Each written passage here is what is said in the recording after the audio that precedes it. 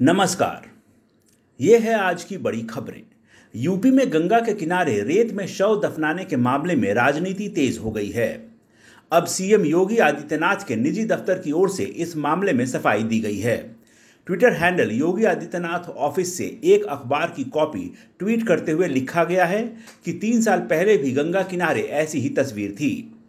Yogi Adityanath office ने अखबार की कॉपी की हेडिंग ट्वीट करते हुए लिखा, कोरोना नहीं था फिर भी 3 साल पहले ऐसी ही थी गंगा किनारे की तस्वीर। रिपोर्ट में एक तरफ 18 मार्च 2018 की तस्वीर थी और दूसरी तरफ हालिया दिनों की। इसमें कहा गया है कि यूपी में कई हिंदू परिवारों में पुरखों से परंपरा चली आ रही है, लेकिन गंगा की स्वच्छता के लिहाज से यह परंपरा ठीक नहीं है।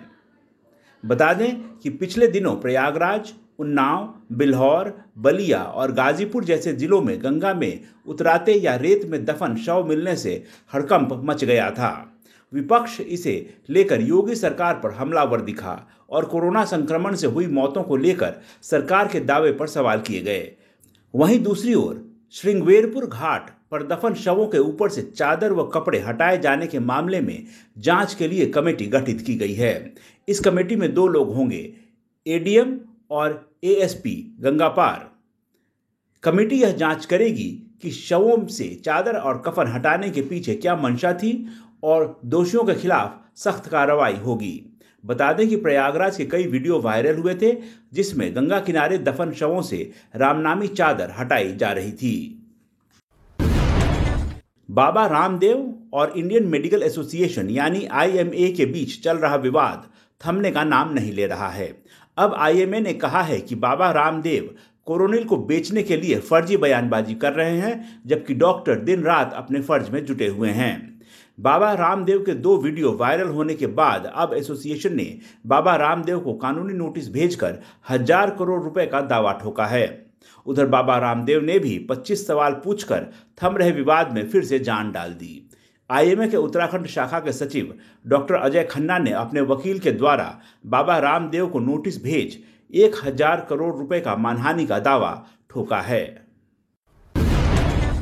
अब तक सेंट्रल इंडस्ट्रियल सिक्योरिटी फोर्स के चीफ की जिम्मेदारी निभा रहे सुबोध जायसवाल को केंद्रीय जांच एजेंसी सीबीआई की कमान सौंपी गई है। उनका कार्यकाल 2 साल का होगा। महाराष्ट्र के डीजीपी रह चुके सुबोध जायसवाल को पुलिस सर्कल में राष्ट्रीय सुरक्षा सलाहकार अजीत डोभाल का करीबी माना जाता है। जब उन्हें महाराष्ट्र से डिप्यूटेशन पर केंद्र में लाया गया, तब से ही कयास लगने लगे थे कि उन्हें किसी बड़ी जिम्मेदारी के लिए तैयार किया जा रहा है।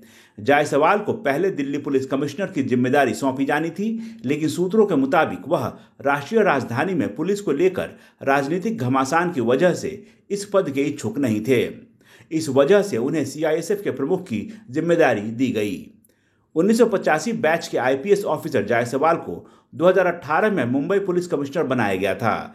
तब के सीपी दत्ता पदसालगीकर को प्रमोट करके डीजीपी बनाया गया था। जब पदसालगीकर रिटायर हुए तो जायसवाल ने उनकी जगह ली। सरकार ने ट्विटर पर एक पोस्ट कर लोगों को कोविड-19 वैक्सीन सर्टिफिकेट को ऑनलाइन शेयर न करने की चेतावनी दी है।